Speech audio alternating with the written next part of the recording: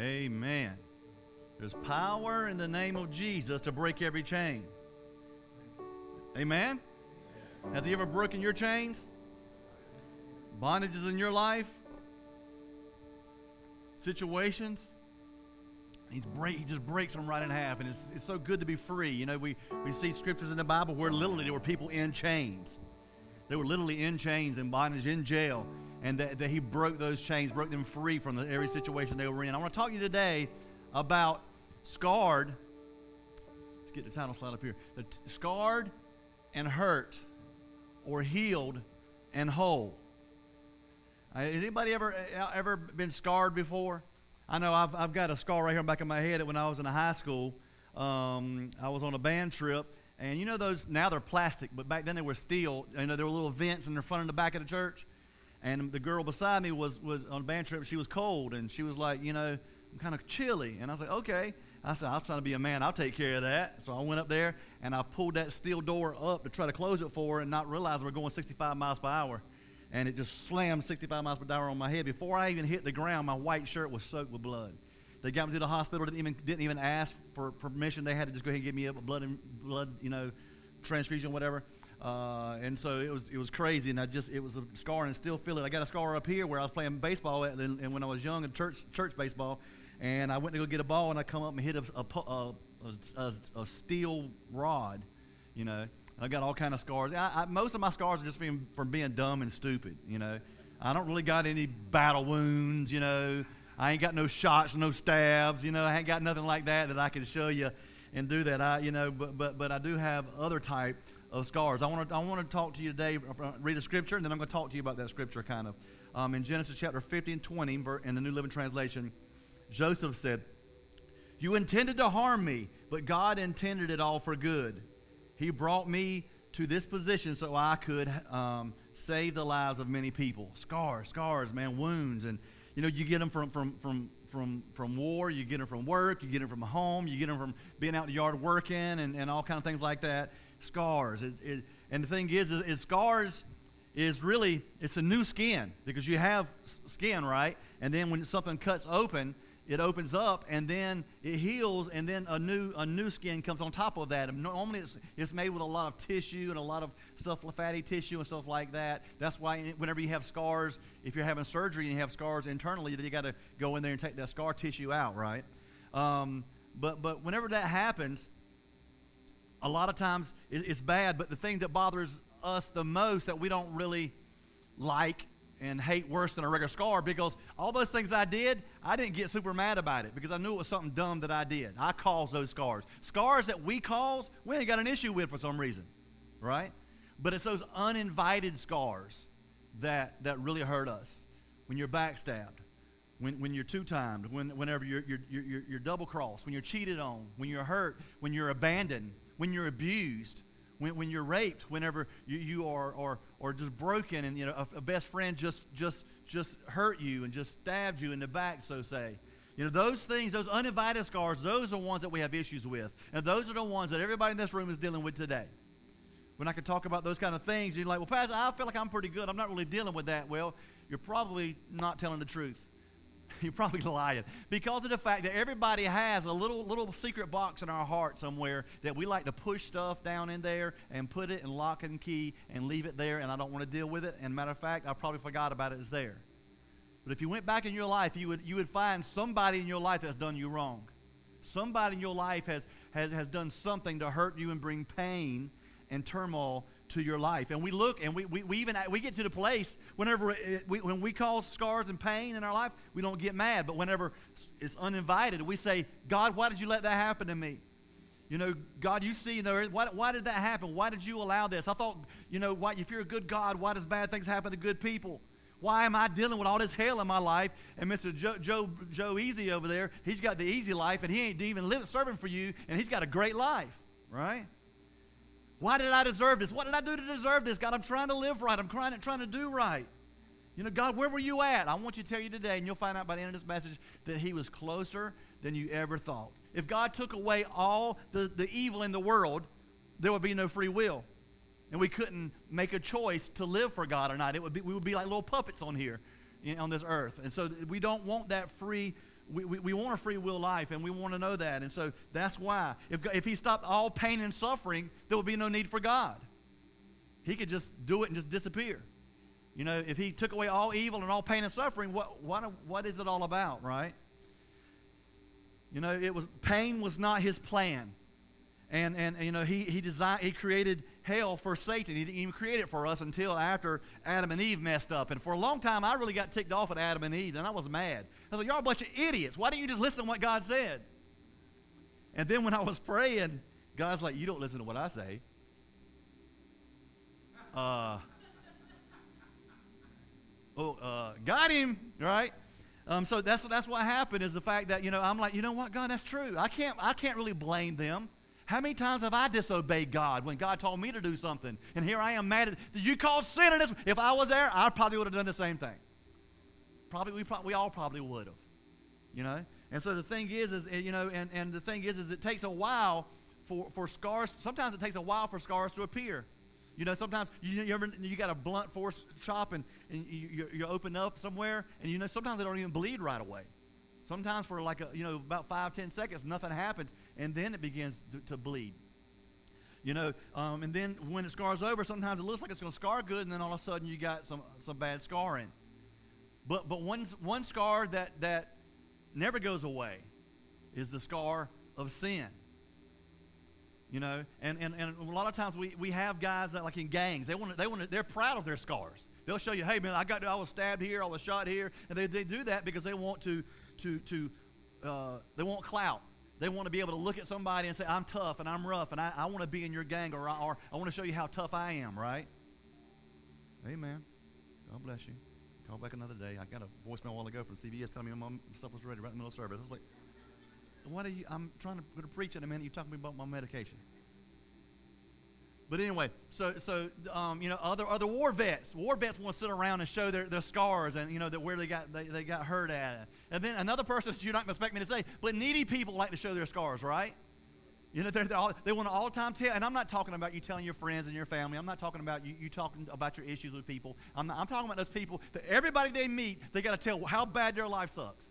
Every time they talk to anybody, they got to tell how bad things are. Everybody they meet, they got to tell, oh my gosh, can you believe I went through this? I can't believe. And whenever you tell them a story, they got a better story, you know. And so needy people like to show their scars because the needy people, they rather have the attention and compassion rather than be healed by God. They're addicted to the oh, I'm so sorry. Oh, this is bad, you know. And I've been there. In my younger in life, I was that way, and I needed that, and I was so needy, and I needed people, and I needed affirmation, and I needed people to tell me I was doing good. I needed that because I felt like I had been beat down by so many people in my life, you know, in the military and other places and stuff, and I just felt like so I needed that affirmation. I needed the pat on the back, you know.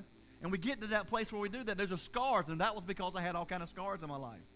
You know, you can have, you know, they have makeup cover-up for some scars. I know when I was in high school, I would get a little Mary Kay concealer, and if I had acne, I would put it on there and rub it up so the girls couldn't see my acne, so they couldn't see how really rough I looked, right? But then the problem with that is you get in the right light. What, are you wearing makeup? You know, they can see it. You know, so you'd have that makeup, but then, and I was looking on Facebook the other day, and there was this girl that got hit right across the face, and she had a scar from here to here the other day. It showed it on there, and it showed how she put makeup on over it. And after she finished her makeup and did all her stuff, you couldn't even tell it was there, and we try to cover up that stuff. Some people even go as far as cosmetic surgery to cover up scars, right? Stay with me, I'm going somewhere. I'm trying to build a foundation. You know, but those scars can go away. But one sin you can never cover up is the sin, the scar of sin. And the only answer to that is Jesus. Proverbs 28:13 says, "He that covereth his sin shall not prosper, but whoever confesses and forsakes it shall have mercy." God has mercy for us when we confess our sin and we say, God, I'm sorry, I've done wrong. But the thing is you got to understand, you still reap what you sow. That's why there's people on death row that get saved and still die, because you have to pay your penance. Now, there are some people that God really spares for some reason. Well, I don't understand why he picked some and none. There are some people on death row that get saved, and somehow something goes and they get out and they're able to be free because of, some kind of court issue or what have you.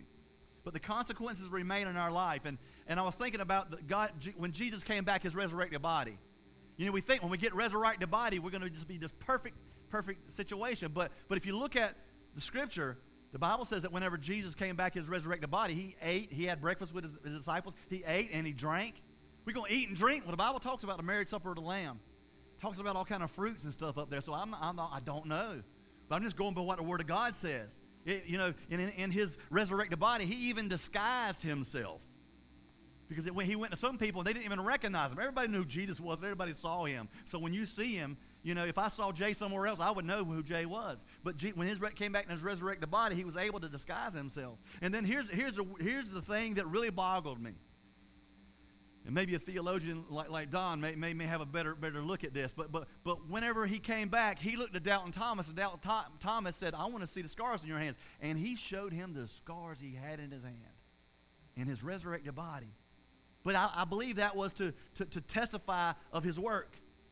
Because if not, they would say, "Well, you're not him." There's no, they couldn't tell who it was. It's amazing how intricate everything had to be to work the way it did. He had to be able to show the scars in his hands, and he had to do that in his resurrected body. Now, are we going to have scars? I don't think so. I don't know how all that works. I'm just telling you about some of the things in the Bible that to get you thinking about some things and to get you to maybe start studying. In the Bible, Jaws. Anybody see the old movie Jaws? Some of the younger guys may not have, but it was really kind of scary back in the day, and now I laugh at it. But there was these three men that were searching for this man-eating great white shark, and they were sharing some coffee and some horror stories. The first man said, "Hey, this is my wound when I was in the war. I got an IUD, blew up, and I lost half my shoulder." The other guy said, "Hey, look at this right here. This I got bit by a shark right here. Look at this big old shark bite." And then Richard Dreyfuss was the other guy. He ripped his shirt open and pointed to his chest, and without speaking a word. And they said, "What's happened? What's going on? Did you have open heart surgery, a bypass?" He said, "No." He said, "Betty Sue, 7th grade, she broke my heart." That was his scar. The scar that you don't see. And those scars, that's what I want to talk about today, the scars that you don't see that really are the worst. We all have scars from people like that.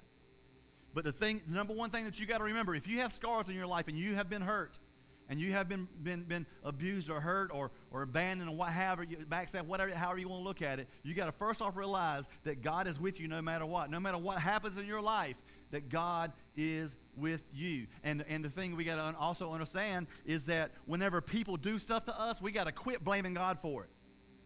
When we catch a bad rap and we have something in our life that hurts us, we go to God and blame God for why is this happening, and we're blaming Him for it. It's not Him. It's the evil in this world. God says, Jesus said, "I come to bring life and life more abundantly." The enemy says, "I come to kill, steal, and destroy." Quit blaming God for what the devil's work is. In Genesis chapter 3, he talks of Cain had a root of bitterness. And Cain God talked to Cain and Abel and said, "Bring your first fruits as a sacrifice." And Cain brought his best.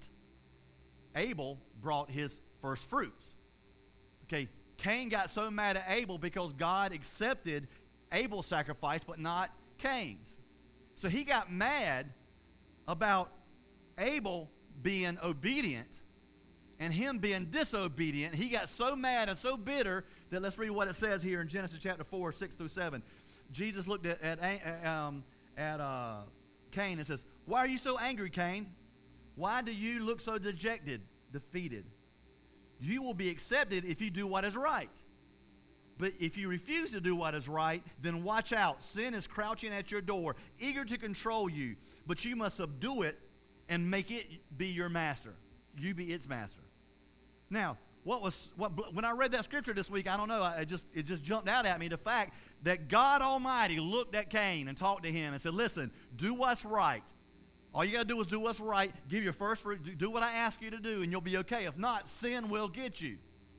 God told him that. And then, all of a sudden, he had so much bitter in his heart. What happened? You know the story. Cain killed Abel, right? He let that bitterness get so down into his heart, into his soul, that bitterness come to anger and rage, and it turned into murder, and he killed him.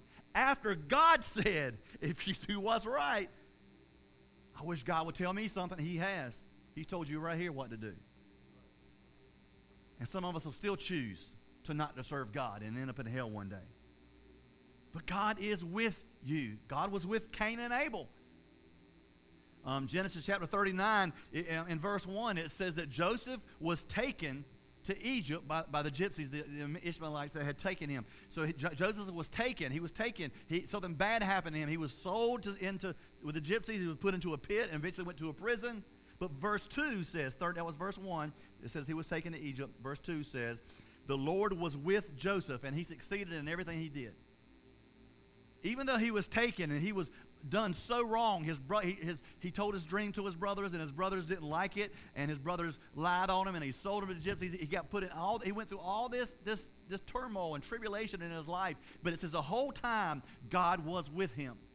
And because God was with him, he succeeded in everything that he did. And he looked around at other people. One of the things that you can do whenever you've been hurt like this is you look around for other people that are hurting. Most of the time we look inward rather than outward. It's all about me, and I get depressed, and I get defeated, and I get needy, and all this kind of stuff, rather than looking outward. It says, Genesis chapter 40, verses 6 and 7. When Joseph saw the next morning, he noticed that they both looked upset. And why do you look so worried today? He asked them. He looked at the baker and the butcher and said, hey, are y'all okay? What's going on? And he talked to them, and they said, I had this dream. And he told them what their dream was, and he helped them. He even served them. He served them and told them what it was. And then after he helped them, he served them. Then he said, hey, tell the king about me that I did this. And they went and forgot about it. He even helped somebody and served somebody, forgave people, and went and didn't look at himself. And still, it took a long time before he was able to get his reward. But the thing is it so hard enough for us to forgive somebody? But then to serve them? I'm still at the forgiveness part a lot of times, aren't you? Come on, let's be real. And God's not saying that you got to serve all your enemies. Okay? He's not saying that you got to go up and go take them a plate of food every day and do. It's just saying, first off, the commandment is to forgive. The blessing is in serving.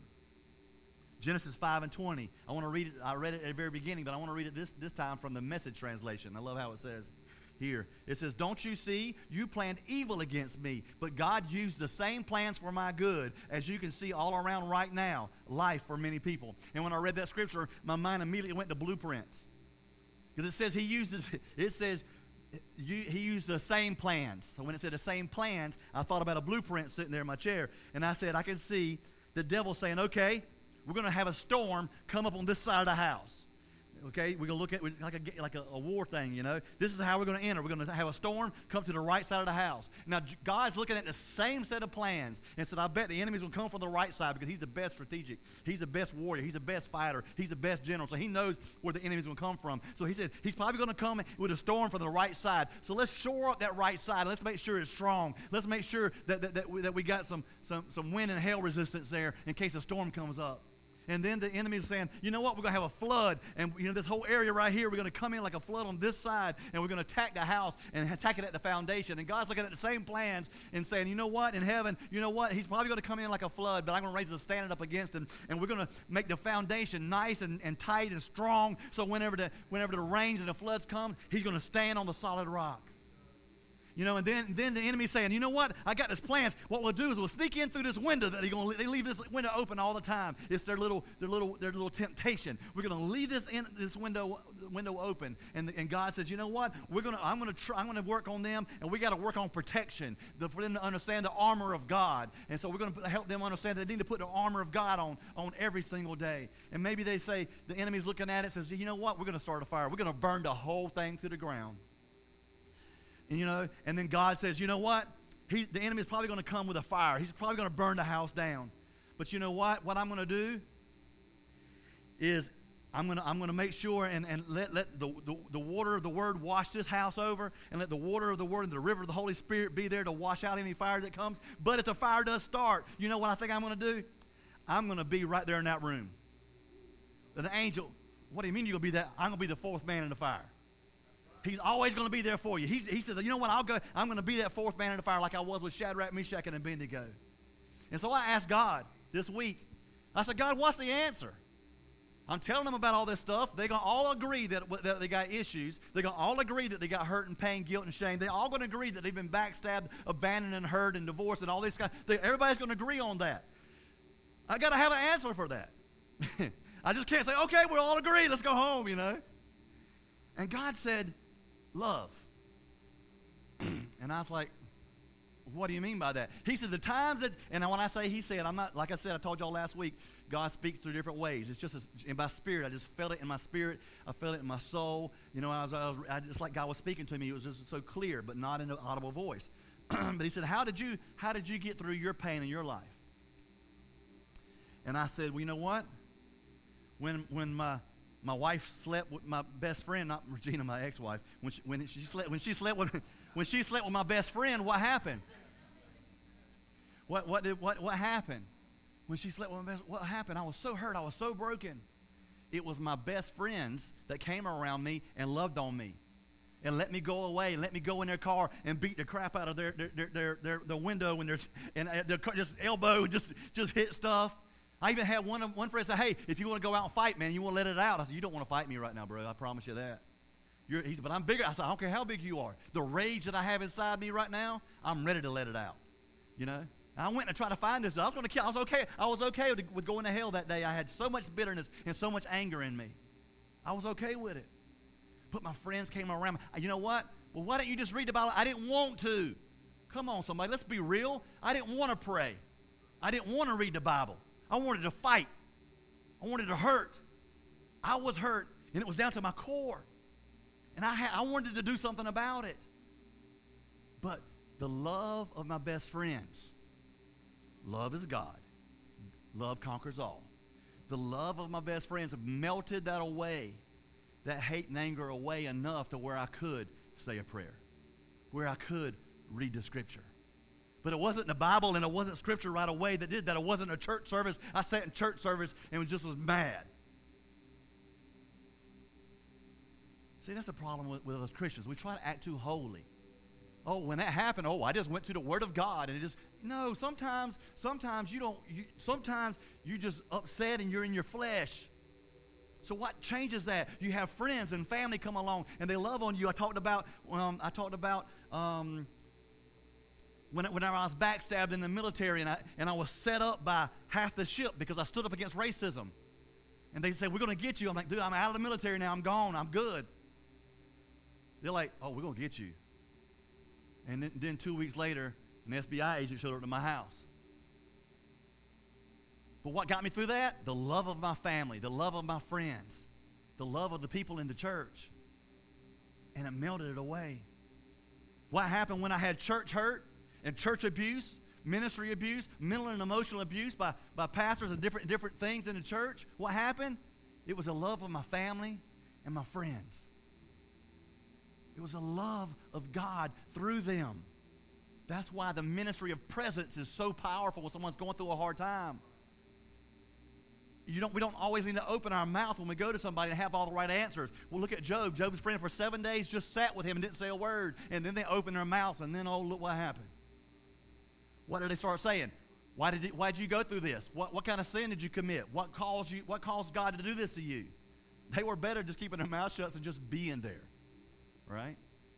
So just being with your friends and loving on your friends, giving them a safe space to talk, a safe space to be themselves, a safe space to say, I'm angry and I'm mad at God. And you know what? It's okay to be angry and mad at God too. He gave us the emotion. He knows we're going to use it. It's okay to get mad at God. God's not moved. Matter of fact, you're crying as you're fussing, and God's crying too because He was there with you. He went through it with you, and He was waiting on you to give it to Him, and you didn't because you were so angry and so mad and so upset about what was going on. You didn't give it to Him, and He's just sitting there broken saying, I just want to help you, but you're not turning to me. So He sends friends and family around to love on you, to break down that anger and to break down that emotion so you can get to the place where you can turn to Him.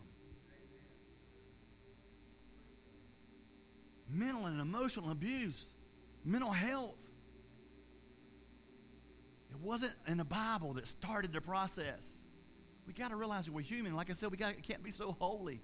We got to realize, you know what? Sometimes I don't want to pray. Sometimes I don't want to read the Bible. Sometimes I don't want to. But that's in times where as family and friends come around you and they share that love with you, and they just put a little bit of scripture out there for you, and it just starts breaking you down a little bit at a time. Before long, you realize, wow.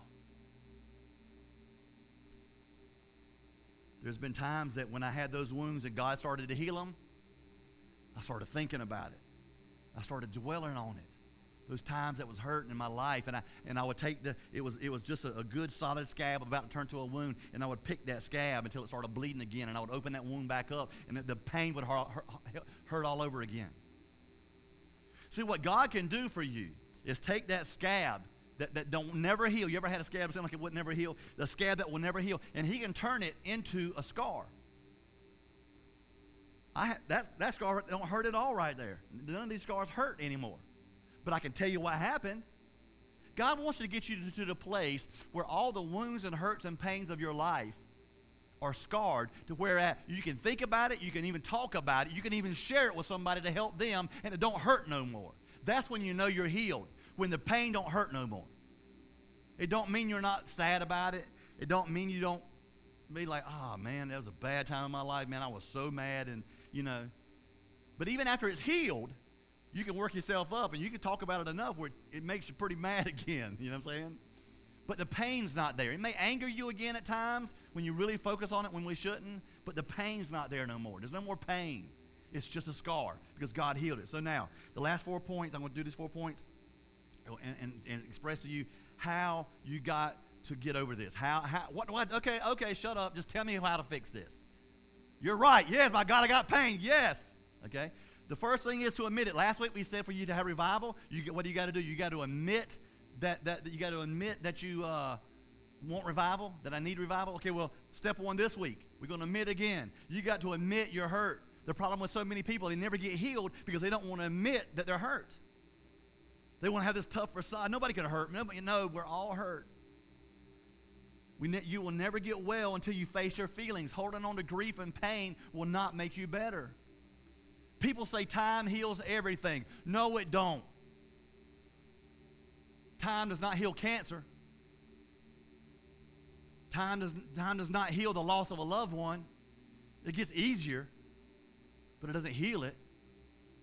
It doesn't heal those deep pains, wounds of someone that you cared about and loved. Sticks and stones may break my bones, but words will never hurt me. Yes, they do. I remember saying that all the time. I remember telling kids that in junior high school. Well, probably 5th grade, elementary school. Sticks and stones may break my bones, but words will never hurt me, because that's what my mama told me to say. And the whole time I was thinking in my mind, your words hurt me. They do. The more we think about it, the angrier we become. And we want to say, is anyone out there?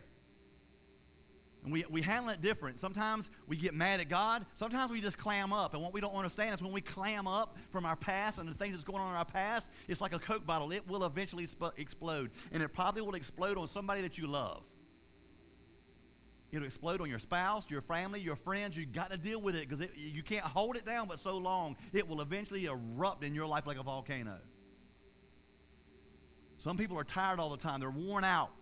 They're tired of being tired. You know, and they're just all the time tired. They're all the time frustrated, and it just gets bad. And you just go on and you work. You're like a workaholic. You work. You just work. Why? So an idle mind is the devil's playground. And if you sit there and you just constantly sit there and you just think, there's all this pain comes back up. So what happens? So you work, so you ain't got time to think about it. You work, all the way till it's time to go to bed. You're so tired and exhausted, you fall into bed so you can go to sleep. Because if not, you come home and you go to sleep, then you lay at the ceiling and think about all these situations in your life. So we just work ourselves to death. And some people, we try to escape pain. You're addicted to escapism. So I ain't got to deal with it. I want to escape to another reality.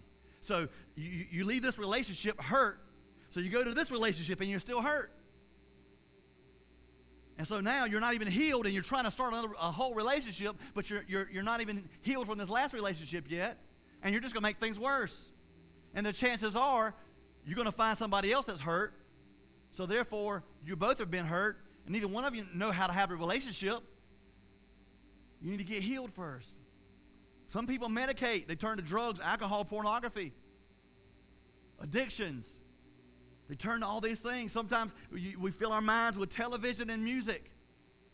I'm not going to lie to you. There's been times that I've just gone through a lot, and I'll just turn the television on, and I'll just go into their world. I'll watch, different shows or reality shows, and just get my mind, watch Survivor, and just get on an island with them, If I'm real mad, I'll watch a UFC fight. I think that's me right there. I'm beating them up.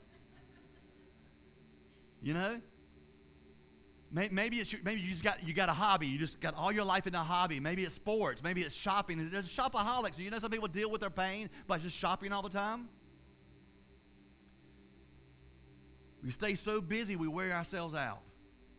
We have to reveal our pain. We have to be honest with three people. First off, you got to be honest with yourself. I've been hurt. Second off, first off, you got to be honest with God. God, I'm hurt. I need you. Number two, I got to be honest with myself. And then you need to be honest with at least one other person. Find somebody that you trust, that you can talk to, that can help you, and that can hold it confidential, and that can cry with you. And be honest with that person. Share those things. Share that secret. You are as sick as your secrets that you keep. Share that thing that you have resentment about. Share that thing. But try to get to the place that before that even happens, try to deal with stuff ahead of time. When someone starts to hurt you, call them up, talk to them. I had someone call me this week, and they said, "Hey, man, this happened the other day, and it kind of bothered me what you said." And I was like, "Oh my goodness, let's talk about it." And we talked about it, and it was miscommunication, and everything was fine, and everything was wonderful. When we hung up, everything was fine. There was nothing wrong. It happens. I'm going to make mistakes. I'm not going to be the best. I'm not always going to make the right decisions, and neither are you. And we got to be open, and when someone comes and say, "Hey, you hurt me here," and we got to be able to say, "You know what? Man, that wasn't my intention, but I did. I'm sorry." And if you start doing that stuff and you communicate and share with one another, and then what happens is you save friendships. You save this. You save marriages. You save your children. You save whatever. The second thing you got to do is you got to release those people who have hurt you. You cannot get well as long as you have resentment in your heart. You will never grow. You've got to give up that resentment. You got to give up the right to get even. That's what I kept saying in my divorce. I would say, "You know what? Don't I have a right to be angry?" Everybody, even Christians. Yeah, you really do. Nobody said, "No, you don't. You need to forgive. God forgave you, and you need to forgive them." I know it's hard. I know you don't see it right now, but that's what you got to do. Nobody would say that to me. Everybody would say, "Yeah, you got a right to be mad." So I stayed mad because everybody agreed with me. Right? You can either get even or you can get well. The choice is yours. And there's only one way to get rid of that pain, and that's forgiveness. The only way to get emotionally healthy is forgiveness. But they don't deserve it. You know what? None of us deserve forgiveness. They might have done you wrong, yes, and they might have done you wrong, but that does not mean that they don't deserve forgiveness, because God forgave us, and He says we have to forgive others. Forgiveness it has nothing to do with being fair. Forgiveness has nothing to do with being, you deserved it, or I'm just trying to be fair here. No, it has nothing to do with that. Forgiveness is a gift. You are giving them forgiveness so you can be free. You are taking the ball and chain off of your life and giving it back to them and say, "Hey, best of luck to you. I'm free now. That's between you and God now. I ain't got nothing to do with it. I'm free." Right? You're forgiving them. Because as long as you hold on to it, it brings you down and hurts you. You think of it, you think of holding on to it, but it always bogs you down worse. If you saw the Passion, you saw Jesus getting beat to a pulp, and you either sat there and bawled like a baby, or you did like I did and just stood there numb and just stared at the screen. I couldn't even cry. I knew it was bad, and even when scholars will say that's not even bad as it probably was, and I'm just blown away. And so, and he was sitting there, and he had all this betrayal and this rejection and this hatred and humiliation and prejudice and wounds of everybody, and the wounds and the guilt and the shame and of all that stuff that was happening to him. Everybody betrayed, all that stuff. But that was not even close to as much as hurt and pain as he took when he took the sins of the world on his shoulders. You didn't see that in the movie, did you? You saw the pain, rejection, and all the betrayal, but you don't see him taking the weight of the world on his shoulder, of the sins of you and me committed. Have committed, committing, and will commit. He took that on his shoulder. And it says in 1 Peter 2:23, and he did not retaliate when he was insulted. Listen, this is beautiful scripture. Nor threaten revenge when he suffered. Listen, this is beautiful. He left his case in the hands of God, who always judges fairly. But if I don't do something, God's going to let him off the hook. Listen, it's appointed for man once to die, then the judgment, and nobody's off the hook at that point. You will be judged by God. And we can't. The thing is if we did it in our own selves, we may judge too harshly, or we may not judge enough. God will judge the way based on the sin. Even Jesus Christ, the Son of God, could have blown them all away. And he didn't. He could have called 10,000 angels down, and he didn't. After what they did to him. I wish he at least would have scared them a little bit. You know, I wish, in my mind, I'm like, just do a little something to make them know that you're still God. That you could if you wanted to, but you ain't. But see, he didn't even want, it wasn't even his heart. He's like, no, I don't want to scare them. I want God to forgive them. How did he forgive those people? Well, how do we get forgiven? By accepting the blood of Jesus Christ in our life, right? Well, he had a crown of thorns on his head, and blood was pouring down through his eyes. And he saw those people out there through the blood, so he saw forgiveness. He didn't see them for their sin. The blood was coming out in his eyes. He didn't see them for their sin. He saw them like God saw them, needing a Savior. So he saw that blood come down, and he says, you know what, God? I'm not even mad. Forgive them, for they don't even know what they're doing. Yeah, but I don't want to be. I've already been forgiven, and I'm good. But you know what? You're going to need forgiveness again. And you're going to expect God to forgive you because he said he would. So we got to forgive too. And I preach a message on forgiveness 2 or 3 times a year at least. And sometimes I'm telling the worship thing this morning. Sometimes I feel like that some messages on forgiveness and love. And I'm like, should I do it again? But every time I do it, I have someone says, preach it every week. I need to hear it. Every time I preach on forgiveness, people come up, either online or in person, and say, "Look, Pastor, I needed to hear that today. I'm still struggling," and it's okay. But there comes a time where you got to quit struggling with it and make a decision: healness and wholeness, or hurt and pain. You got to do it. And I say this a lot of times when I talk about forgiveness: that forgiveness, God does not expect you to complete the process before he helps you. All he wants you to do is to have forgiveness in your heart and say, God, I want to forgive them, but I can't yet. That's what God wants right there. God's like, all I want you to do is want to forgive them. I'll take care of the rest with you. If you have the desire, it'll be a process, but you can make it with me because I'm going to be right there with you to help you through that pain. I'm going to help you through that abuse. I'm going to help you through that abandonment. I'm going to help you through that divorce. I'm going to help you through that immoral situation that you were in. You're only hurting yourself with resentment. Your resentment not only hurts you, it hurts people around you. Most dads that are hurt have little boys that are hurt. Women who are hurt have little girls that are hurt. That's why, for instance, if you have a mom and dad that never show their child affection, appropriate affection in front of them, then what happens? Those kids grow up and don't show affection to their spouses. Because it comes down. It's a generational thing. They're learning from you. You may not think they're learning, but they are watching. They may not never tell you, but they're watching you. And if you're hurt and you don't deal with the pain and you don't give it to God, hey, Dad never did. Mom never did. Your kids need to hear you say, hey, baby, Mom and Daddy are dealing with a hard situation right now. Somebody's done us really wrong. But you know what? We're going to give it to God. They need to hear you say that. They need to hear that. Because one day, they're going to be faced with the same thing. If they never knew it happened, they never knew that's how you got better, they're going to think, well, hey, it'll go away. It did with Mom and Dad. I never saw them talk about it. I never heard them pray about it. I never heard them talk about it. I never heard them express it. It just went away. So it'll probably be the same with us. No, they need to know. You need to teach your kids. Bitterness can be passed down from generation to generation.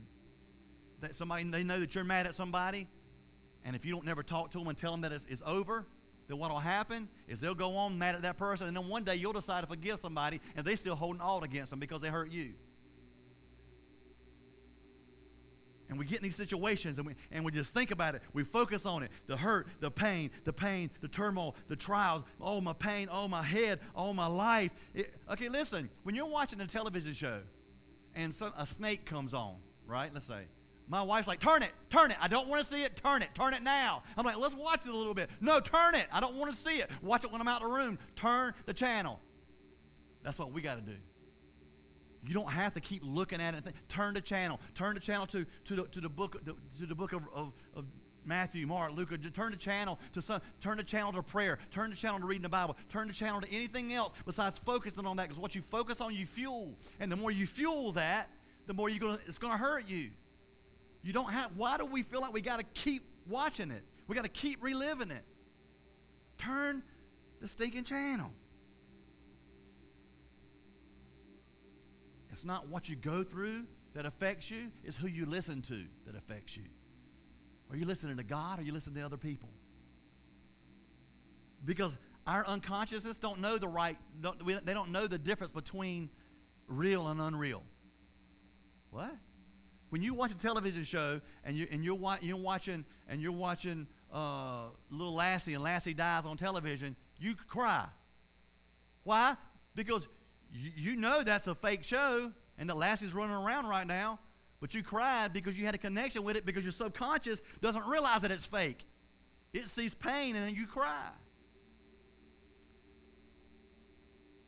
And we got to realize that, and we got to know, we got to say, you know what? We got to speak to ourselves. We got to talk to ourselves and let our subconscious know who we are in Christ.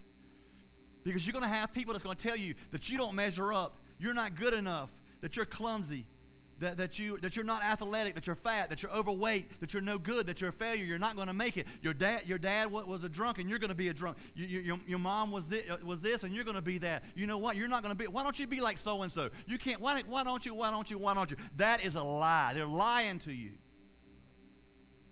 The only person that has a right to speak in your life and who you are is Jesus Christ. Because you know why? Because He created you. Only the Creator knows the true purpose of what He created. These other people didn't create you. They're judging you. So they don't know who you are. So we got to say, you know what, God, here's what you say. So this is who I am. I may not believe it yet, but that's who I am. You could take a Rubik's Cube and try to put it on a leash and say, this is my little slinky dog, and walk with it. It's not going to change what it is. Because of the fact that you're sitting there and you got it on a leash and you're trying to pull it, and you call it Sparky. It doesn't make it. Why? Because obviously you didn't know what it was created for. So people are looking at you and telling you all these things about you. They don't know what you were created for. They're not you, and you don't need to try to people please them and be like them to become what they want you to be, because they're trying to recreate what God already created. Man, I hope y'all share this. I mean, God's in this. This isn't me. This isn't my ability. This is God. This is the message that God gave today for you and for other people. And there's freedom in this. And we need to share it. It needs to have 1 million likes, or 1 million shares, rather.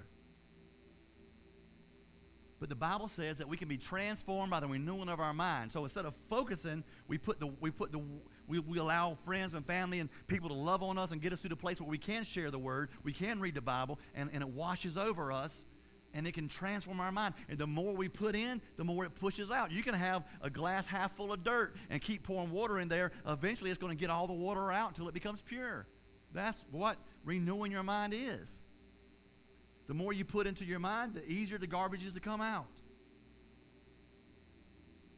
We sit there and watch a 2 hour and 25-minute movie, but we can't spend 5 or 10 minutes praying and reading the Word. We don't have a problem at all sitting there watching a movie. And the movie can even be bad. Well, why don't you just get up and leave it? Well, I paid for it. I'm going to sit here and watch it. Well, Jesus Christ paid for our sins. Why can't we watch and read what he's got to say? God says that you're lovable, and he chose you. You are his masterpiece. Another problem with the way we think is because psychologists say that most people think about who they are based on someone they really look up to. So if you have a spiritual father or a spiritual mother or whatever you think, whatever they think of you, probably is what you think of yourself. So if you have a friend or friends that really you think highly of, and they're all calling you these names and stuff, then you probably believe that. Number 4, here's the last one. First off, I want you to know that you're lovable, forgivable, usable, and successful. Number 4, refocus the future. It means stop living in the past. Deal with the past, but look forward. Don't keep looking back. I love Rod Parsley used to have a Dominion camp meeting, and I think he still does, but he would say, okay, I want y'all to look back, and everybody would look back. He said, okay, now don't ever look back again, And so that's the one time you get to look back. You look back, now just focus forward. Things might come up from your past that you deal with, but deal with them in front of you. Don't turn around and deal with them. Deal with the stuff from the past in front of you. Let it get in front of you and then deal with it. Don't turn around and face it. This means that you do the right things to other people. Do what's right. When you do what's right and you forgive them or you talk to them and say, I forgive you, whatever, their response is irrelevant. It does not matter what their response is. I've done that before. I've sat in a car with somebody. I said, listen here. I know we're at odds. I know we got some situations going on. But I want you to be quiet. I want you to listen. I don't want a response. Because it doesn't matter what it is. I want you to know that I forgive you for the pain and the hurt that you've caused me. That I forgive you. And I'm praying for you. God bless. And I got out of the car and left. I didn't, because I didn't care what they thought. I was trying to get rid of my pain for them. And I wasn't going to give them a chance to sit there and say, well, you doesn't. I don't need all that. I'm not perfect. I know that. But I'm not going to walk around with unforgiveness in my heart towards you because of the fact that the way you treated me. So whatever they say, but it doesn't matter what they say. It's irrelevant. You do the right thing. You do what's right, and they'll stand before God for how they act. Forgive them. But I don't feel like forgiving them. Listen here, mature people do mature things, even when they don't want to do them. Be a mature Christian, and I don't feel like I don't want to. No, be a mature person, and say, you know what? I'm going to forgive you. I'm going to let it go, and just trust God. And I know there's so many of you in this room that's probably dealt with it. And there's so many online on our online campus that is dealing with it. There's so many people that hadn't even watched it yet. You're probably watching during the week right now, and you're sitting there at your table or your desk, whatever, and you're just crying, thinking about this right here. Don't let today go by and then all of a sudden just forget about it and say, well, that was a good message. I need to remember that. No. Start. We're going to pray right here in a second. Right now, pray. And say, God, if you don't even want to forgive them, start off by saying, God, help me to have a repentant heart where I can forgive them. God, I want to forgive that person, those people. Mom, dad, sister, brother, neighbor, wife, ex-wife rather, whatever it may be, them, they, whatever. And start off there and then make progress as much as you can. Go back, save this video, and go back and watch it every week, every other week, every day if you have to. Your freedom is greater than anything. And God says in His Word that if you can't forgive others, I can't forgive you. We believe fake news, everything they say. CNN and Fox are all fake news. None of them tell you the truth. But we sit in front of a television and believe everything they say, and then we act on it. We vote on what we hear. God says, if you won't forgive others, I won't forgive you. Oh, okay. Well, I probably need to forgive them sometime. No, we don't understand the urgency. Why? Because we're in our own feelings. I'm mad. I'm bad. And we get this way, and we get all tied up in who we are and what they did to us, man. We've got to be free. It's a process. If you need help, come talk to me. We'll talk through it. I'll let you come in there, yell and scream at me. Tell me how mad you are about something. That's okay. I love you. I'll be there for you. I'll help you. I'll be a confidant in that. But let it go. Get rid of it. It's destroying you. You will not grow any more closer to Christ until you do. And you know what? And if you don't do it, I may look around in heaven and not see you. That'll break my heart. Because you were all about yourself and you didn't want to forgive somebody after God told you, if you don't forgive others, I won't forgive you. You didn't do it. God told Cain, listen, bro, if you don't do the right thing, sin's crouching, ready to get you. You didn't do it. Look what happened. Would you bow your head and close your eyes?